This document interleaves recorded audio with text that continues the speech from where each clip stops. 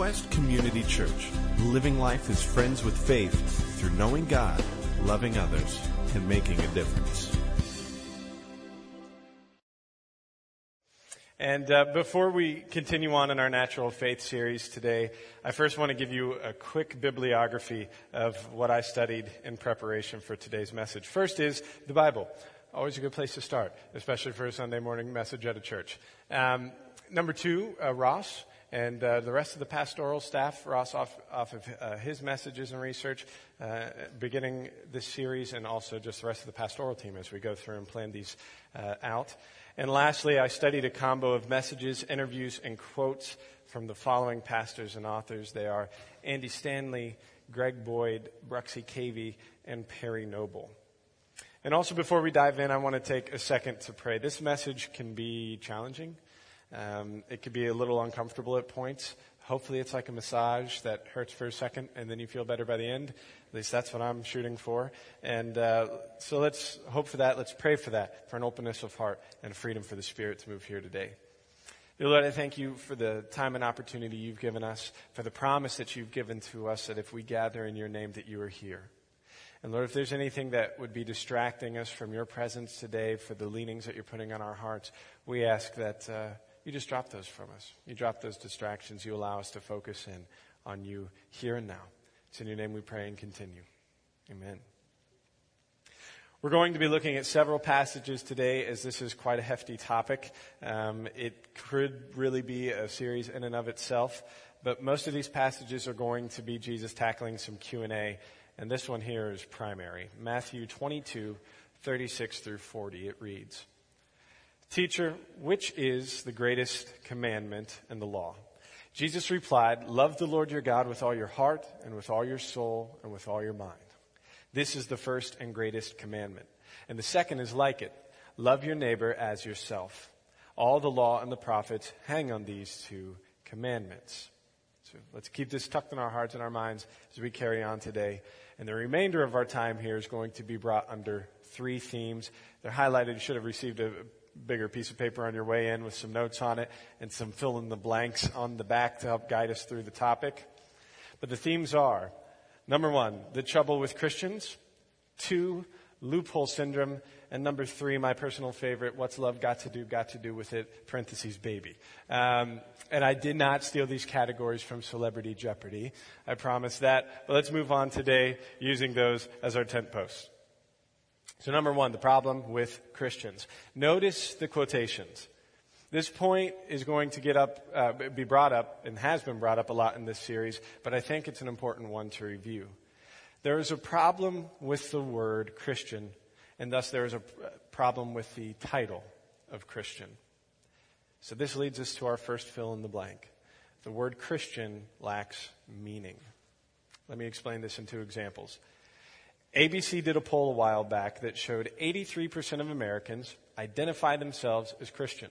Furthermore, a third of those folks identified themselves as non-mainline denomination Protestants. In other words, a third of the Christian population, or just about a quarter of the entire U.S. population, could technically be a member of Quest, just going off the findings of this poll. Now, I'm going to go ahead and guess that you probably don't feel that type of unity amongst the general populace.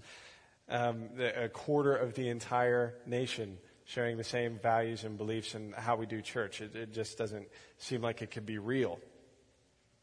So can you see why people who don't believe in Jesus could get confused with this term of Christian? Can you see why other Christians may be confused as well? A great many folks who aren't Christians say they aren't because Christians are deemed as homophobic, disputatious, which is a new word I'm adding to my vernacular. That's a great word. You're ready to dispute at any time. Quarrelsome, moralistic. Stanley's research also finds that people see Christians as those who tell people they're going to hell while secretly relishing the fact that they're the only ones that get to go to heaven. And then we have my favorite, the catch-all. Christians are deemed as hypocrites. And honestly, overall, I'd have to agree. We'll get more into Jesus' thoughts on that in a few minutes. But for now, let's get into our second example. Christian is our Yankee Doodle dandy. That's a weird sentence, both to say and to read. But you all know the story, right? Yankee Doodle has become this patriotic mainstay in the States and even the state song of Connecticut. But it was originally written by the British Army, something like a 16th century poetry slam of the colonial army. Long story short, the whole title and lyrics describes them in 16th century slang as effeminate, disheveled simpletons. Like Ross mentioned in week 1, Christian was a made-up derogatory term, much like Yankee Doodle Dandy. People on the outside of the early church didn't know what to call these people, and in some cases, in a mean way, decided to call them Christians, little Jesuses, using Christ as a last name rather than a title.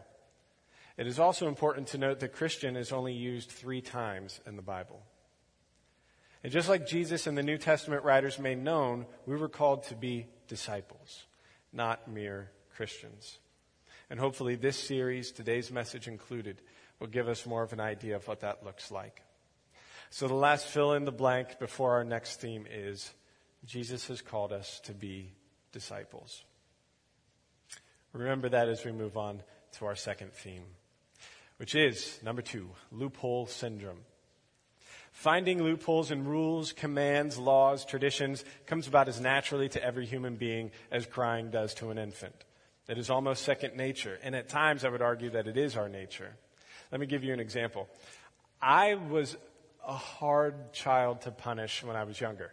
And it wasn't because I was cute and had really great puppy dog eyes or anything like that. It was just because the command, go to your room, really didn't faze me much. See, I learned something from my older brothers when I was young on Christmas Eve that said, the sooner you go to sleep, the sooner Santa Claus will come with presents. The sooner morning will be there, you open your presents. I took that same rule and applied it to punishment. So they'd say, go to your room, and I would just go take a nap. And before you knew it, the punishment was over. It was the first loophole that I ever remember figuring out on my own. I also vaguely remember arguing over my older brother Kevin's toys. And he would say, that's not yours. And I'd say, yeah, it is. And he goes, no, it's mine. Is your name on it? And I would then write my name on all my toys and a good portion of his as well. So loopholes were always in them. And we've all been there, and not just as kids either. How many of you have tried to loophole your way out of a speeding ticket or jury duty or an office meeting? Finding loopholes comes so naturally. And this dovetails right into our next fill in the blank. Looking for loopholes allows us to serve the letter of the command while avoiding the intent of the commander. My parents said, go to your room. I went all right. And I also went right to sleep, which was hardly their intent. And they picked up on this, by the way, but that's totally another story for another time. Laws against drunk driving, for example, are meant to keep people safe. And you could still be unfit to drive if your blood alcohol level is below the legal limit. The same issue is true with Christianity. We tend to get so tied up in what the Bible says and what Jesus said, and I can feel the imaginary red flags popping up, but stay with me. If we focused on living like Jesus lived, rather than arguing over what Jesus said, the entire world would be different. There would be change. There would be revolution. Because you can manipulate and bend and distort words all day long. And you could do so with poor intentions, or you could do so with the best of intentions and still wind up missing the point. Divisions over worse sins have saturated the church for years. We find a whole bunch of sins that we don't struggle with, and we hold them up as more bad than others. And one church may bash the sexually immoral, but speak nothing to correct the greedy. One church may rally against divorce, but say nothing to those trapped in addiction. These are loopholes. They are loopholes because all sin is equally offensive to God, from sexual immorality to gluttony to greed. And if we think otherwise, and if we raise up churches that rally against some of these sins but not others, we're fooling ourselves. And we're confusing those that we're trying to reach about who we really are. If all someone has ever experienced, if all one person has ever experienced church always talking about money and always talking about money and giving more money and having this about money, or always talked about sex in this way or marriage in this way or relationships in this way, we start to get a fragmented view overall as to what the church is supposed to look like. And again, can we blame them for not wanting to be a part of it? And this isn't just an issue in today's culture. Jesus was dealing with it in his time on earth. Check out Matthew 15, 1 through 9. Then some Pharisees and teachers of the law came to Jesus from Jerusalem and asked, "Why do your disciples break the tradition of the elders? They don't wash their hands before they eat." Jesus replied, "And why do you break the command of God for the sake of your tradition? For God said, 'Honor your father and mother,' and anyone who curses their father or mother is to be put to death. But you say that if anyone declares that what might have been used to help their father or mother is devoted to God, they are not to honor their father or mother with it. Thus you nullify the word of God for the sake of your tradition. You hypocrites. Isaiah was right when he prophesied about you. These people honor me with their lips, but their hearts are far from me. They worship me in vain. Their teachings are merely human rules." There are essentially 3 laws being referred to here. One of which was an actual law of God. It made the famous list of 10. Honor your father and mother. And furthermore, as Jesus points out, anyone who curses their father or mother shall be put to death. Anybody else happy that little line there got left in the Old Testament for the most part? Yeah, we wouldn't be here. None of us would be here. Okay? Then there are 2 that were added later by religious leaders following Moses. The first that is brought up is about washing your hands before you eat. And this has nothing to do with personal hygiene. So if you are teaching a small child right now to wash their hands before dinner, please do not quote this to them. It has nothing to do with that. Germ theory wasn't even around for a few more centuries. But this hand washing law was originally a ceremonial washing to be done by religious leaders as a symbol of purity.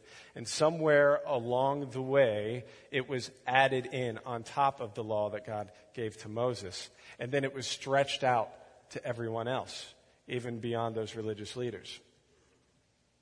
In other words, it was one of the many extra laws that was created to keep people from breaking the original laws, and thus came to outweigh the original law in the hearts and the minds of many. Let me explain it like this. In most schools, you can't chew gum, right? The rule is you can't chew gum. But a lot of schools adopt a policy that you can't even have gum on the campus, so in your book bag, in your pocket, or whatever. And even though sticks of gum don't magically fly around and float into your mouth, the second law is to keep the first law from even being an issue. And that was essentially what was going on here. There's nothing inherently evil about chewing gum and nothing inherently evil about washing your hands. But if those rules start to outweigh the original intent of the commander, we could have a problem.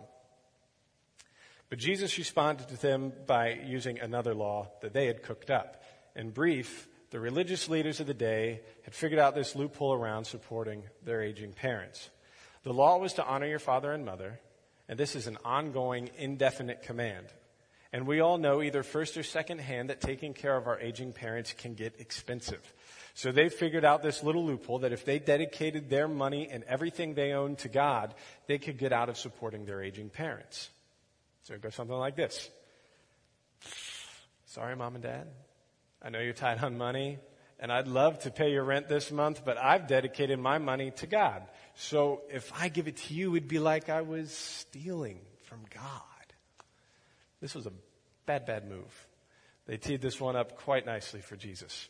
And he calls out this law in verses 5 and 6.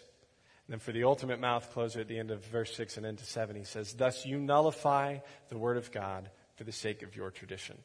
And here's the big one, you hypocrites.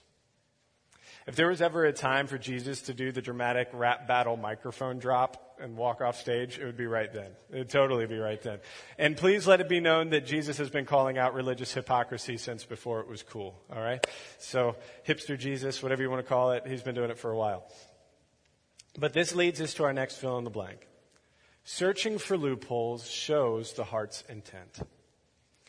Much like those Pharisees were more interested in penny pinching than serving their parents, we could find our heart's intent, and sometimes even the intent of others, by the loopholes that we or they are trying to exploit. Here's an example of why the heart's intent is so important to this greatest commandment of love that we've been called to. Let's look at Mark chapter 12, 13 through 17, yet another time of Jesus blowing the minds of religious folks. And 13, later they sent some of the Pharisees and Herodians to Jesus to catch him in his words. They came to him and said, "Teacher, we know that you are a man of integrity. You aren't swayed by others because you pay no attention to who they are," buttering them up a little bit, "but you teach the way of God in accordance with the truth. Is it right to pay the imperial tax to Caesar or not? Should we pay or shouldn't we? But Jesus knew their hypocrisy. Why are you trying to trap me? He asked. Bring me a denarius and let me look at it. They brought him the coin, and he asked them, whose image is this, and whose inscription? Caesar's, they replied. And then Jesus said to them, give back to Caesar what is Caesar, and to God what is God's. And they were amazed at him. How many of you have heard this story before? Even mental raising of hands is okay. How many of you think of the musical Godspell when you hear this story? Okay, it's a pretty popular passage used in a lot of ways. And typically, verse 17 is the big thrust point in those teachings. However, what gets me most jazzed and what I think needs to be highlighted today is in the middle two sentences of verse 15. First it says, but Jesus knew their hypocrisy.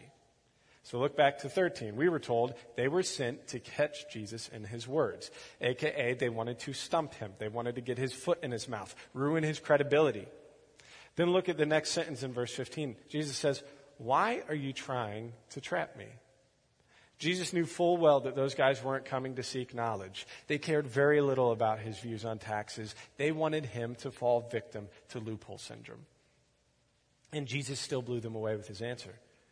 Whose name is on it? Caesar? And give him what's his. And give God what's God's. And again, Jesus drops the mic and epically walks away from the battle. But haven't we collectively as Christians done this like a million times before? How often have you seen Christians debate people, oftentimes other Christians, looking not for knowledge, but looking for people to fail, looking for them to trip up, playing the game of stump? When people see this, can you blame them for not wanting to come to church? So the next time you want to respond to that Facebook post or that Twitter feed, that blog article, whatever, check your heart. Do you want to stump or do you want to love? Let me give you our next fill in the blank that will lead us to our final theme for the day. If studying the Bible, going to church, or upholding moral code has caused you to unlove someone, you're doing it wrong. Let me quote James, the brother of Jesus, before we move on. My dear brothers and sisters, take note of this. Everyone should be quick to listen, slow to speak, and slow to become angry, because human anger does not produce the righteousness that God desires. Therefore, get rid of all moral filth and the evil that is so prevalent, and humbly accept the word planted in you, which can save you. Do not merely listen to the word and so deceive yourselves. Do what it says. Anyone who listens to the word but does not do what it says is like someone who looks at his face in a mirror and after looking at himself goes away and immediately forgets what he looks like. But whoever looks intently into the perfect law that gives freedom and continues in it, not forgetting what they have heard, but doing it, they will be blessed in what they do. Those who consider themselves religious and yet do not keep a tight rein on their tongues deceive themselves, and their religion is worthless. Religion that our God, our Father, accepts as pure and faultless is this: to look after orphans and widows in their distress and to keep oneself from being polluted by the world. Religion that God, our Father, accepts as pure and faultless is this: to look after orphans and widows in their distress and to keep oneself from being polluted by the world. That's the religion. That's what it looks like. That perfect law, that perfect love, that's Jesus. And you can't love if you don't listen. And you can't listen if you're already talking. You also can't listen when you're thinking about what you're going to say next. If we're always talking, always angry, always arguing, always trying to find a loophole, how in the world could we look after orphans and widows? How in the world could we truly love anyone? Aren't you glad that Jesus doesn't try to find loopholes when it comes to loving you?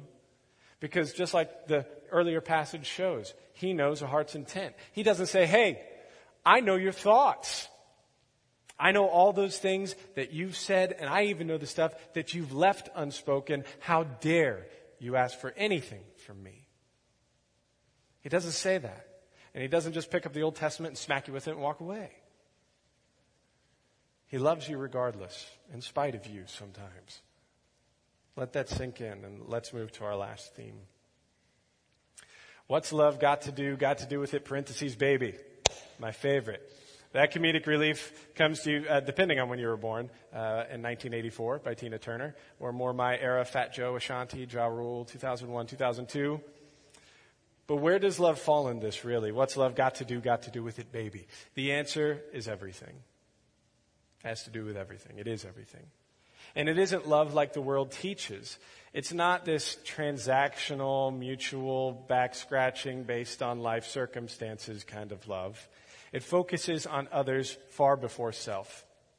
Think of the example of widows and orphans that James gave us. Paul says in the most famous wedding passage of all time that love is slow to anger. And James tells us to be slow to anger and slow to speak.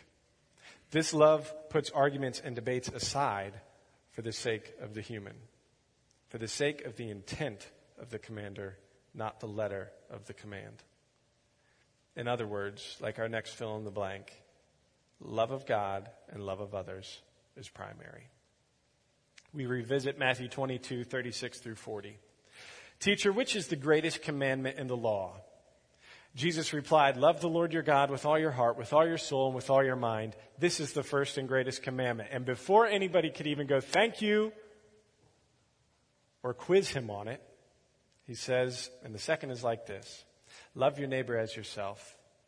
All the law and the prophets hang on these two commandments. Look at verse 40. All the law and the prophets hang on these two commandments.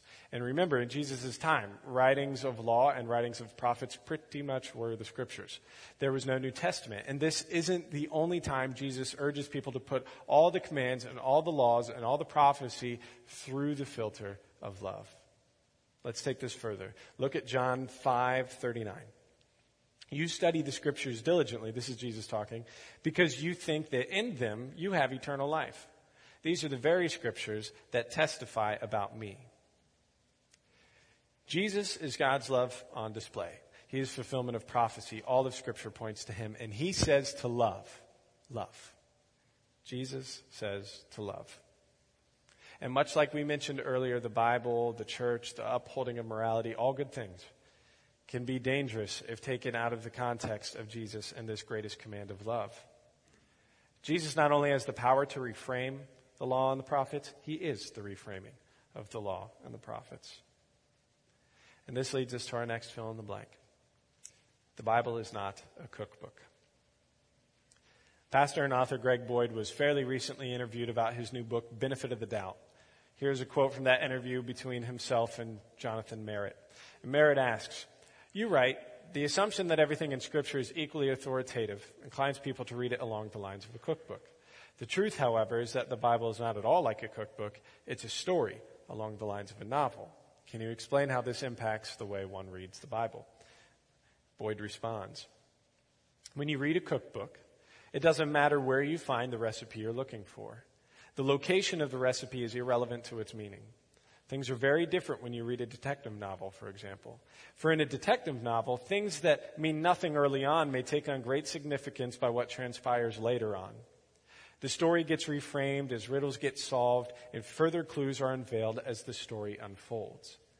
It's important for us to realize that the Bible is an unfolding story and not entirely unlike a detective novel. As the story of God's interactions with his people unfolds, we learn more and more about what kind of God we're dealing with and what his plans are for humanity. And the story culminates in an extremely surprising way in Jesus Christ.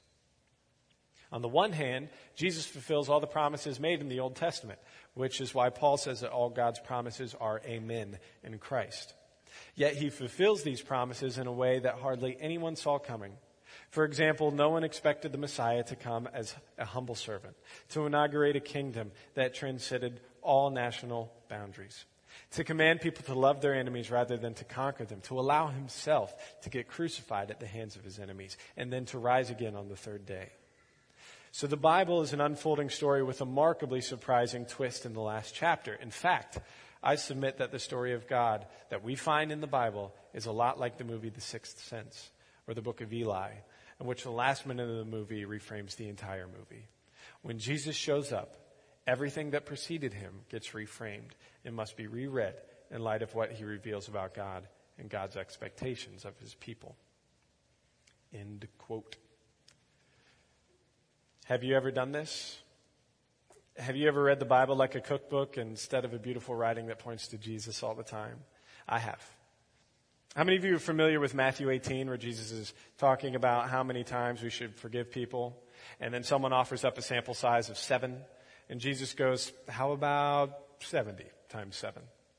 Now, when I was pretty young, I was given a really great study Bible. And one day I was feeling the pangs of childhood guilt. And I flipped to the index and looked up forgiveness. And it led me to this passage. I then about passed out when I figured out I could only be forgiven 490 times.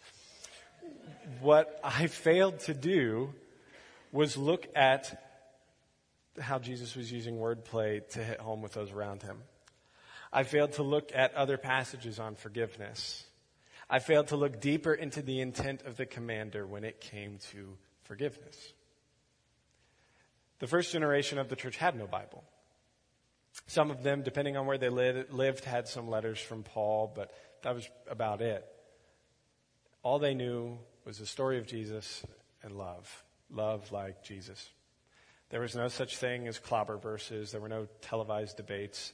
There were no news feeds for people to scour and bash someone else's post on faith or politics or ALS ice bucket challenges. There was just love like Jesus. And the church grew and spread like the world hasn't known since. There was no room to argue over correct beliefs. Like I mentioned earlier, if we stopped distracting ourselves with debates over what Jesus said, we'd have far more time and energy to do what Jesus did and has called us to do, all the while using the Bible as a mirror to see how we're doing. Christ followers in the early church were being slaughtered for following Christ, and the church still grew because of how they lived. They lived in a loving way that nobody else had seen before. In other words, they were being killed for their beliefs, but how they were loving was still carrying on the kingdom. But we tend to preoccupy ourselves with what one believes rather than how one loves. This leads us to our last fill in the blank for this time. How you've been loved and how you've been hurt has shaped you more than theology. I'm going to pull a lot from my study on Stanley's work for this point. There are people, pastors, priests, sitting in prison right now for hurting or assaulting someone. And these people have excellent theology. They know every verse of every chapter, yet the people they hurt don't care about the theology of their offender. They care that someone has hurt them. How many times have you or someone you know been hurt by someone who is a great theologian? Someone who could quote every chapter and verse for every sin or life hardship. Maybe a pastor, a Sunday school teacher, an elder, a deacon, someone in the church. I know I have. So you at least know one. But I'm assuming that you know far more. And the end verse is also true. I think I could safely assume that there are people in your life who probably weren't the most active in church, maybe didn't know all the right passages to quote, but they loved you so deeply that they set you up for success in ways that you never dreamed imaginable. I have felt some of the deepest, most Christ-like love from people who would have probably marked "I have no religion" on that ABC poll.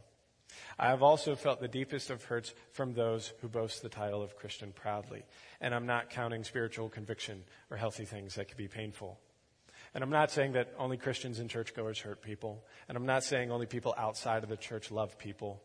But one does not make you exempt from the other. You could still hurt people and boast this title and be active in your church. And you could still love people even if you're not the greatest theologian. So what do we pull from this? What's the point? What's the sermon in a sentence? Love like Jesus. That's it. Jesus loves God fully. Jesus loves all humans fully. He fulfills both of those greatest commandments. And we are to do the same. Jesus does not allow loophole artists to confine his love. He doesn't allow religious leaders to use his or his Father's words against him. And every person you ever meet, every person you'll never meet, every celebrity or politician or activist or blogger you think about calling out on social media, anybody you're toe-to-toe with, any time that you decide you're going to write that angry email to your boss, remember, Jesus loves that person and died for them just as much as he did for you. Are you loving these people like you want to be loved? Are you loving these people like Christ loves them? To quote Stanley, Christians use the Bible like a mace. Disciples use the Bible like a mirror. Christians like to talk about people. Sometimes as disciples, we have to go talk to people. If you take nothing else away from today's message, take this. The only common ground worth having as believers is the love of Christ. If we all share the same politics, it is empty without the love of Christ. If we all share the same views on Genesis and Revelation, it is worth nothing without the love of Christ. If we all like the same style of worship music and fair trade coffee and favorite social causes, it is all in vain without the love of Christ. So my challenge to you is be a disciple. Love well. Today, as the worship team comes back up, we're going to take part in communion. Now, like I mentioned earlier, the early church had maybe some letters from Paul, depending on where they lived. They certainly had this idea of Christ-like love. And they also celebrated communion, the Eucharist, the Lord's Supper, the breaking of bread. And this symbolizes for us and reminds us of what maximum love on display looks like. The brokenness of Christ's body for us. The shedding of Christ's blood for us. Not just so that we could be better people, but so that we could live in relationship with Him and in loving relationship with others. So as you come to receive communion today, I want you to think and pray and ask God for the desire to love Himself and others like Jesus displayed for us. Would you pray with me before we continue? Lord, we thank you that you have given us love without loopholes. Lord, that you know our hearts, you know our intents, you know the things that can plague our minds and our beings, our very existence. And you love us regardless. And this love is hard to grasp.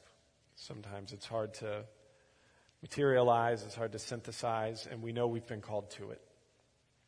So Lord, in this time, as we remember the body of your Son broken for us, the blood of your Son shed for us, we ask that we take these symbols to heart. We take that sacrifice to heart. And Lord, that you give us that same level of love for you and for others. It's in your name we pray. Amen. Please come to the table. Some of you may be thinking, hey, Dusty, you forgot the scapegoat part. It's in your title, and you didn't talk about it. And to that I say no. I just strategically placed it, hopefully. Some of you may be going, well, I can't love like Jesus because I've been hurt. I can't go to church because I have too many bad memories. I can't, I won't. And others of you may have a series of but what about questions floating around in your mind. In the words of Perry Noble, it's okay to not be okay, but it's not okay to stay that way. If you lean heavy on these crutches of why you can't love, you're going to end up picking up that crutch and using it to hit people. Past hurts and experiences can't be your true scapegoat because they'll never fully take away your burden. Jesus has offered a way out of that burden, a way into freedom and hope. And I would encourage you today that if you are looking for that freedom and hope and love and friendship, that you come pray with myself or some of the other pastors, staff, and prayer team right now.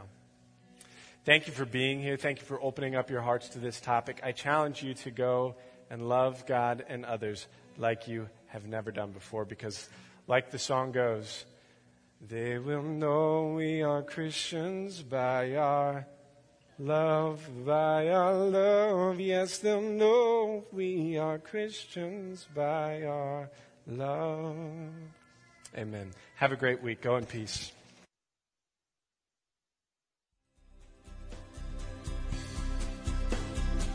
Thank you for listening. Join us at Quest as we walk with one another in friendship while discovering the reality and goodness of God together. For more information and service times, visit us online at gotoquest.org.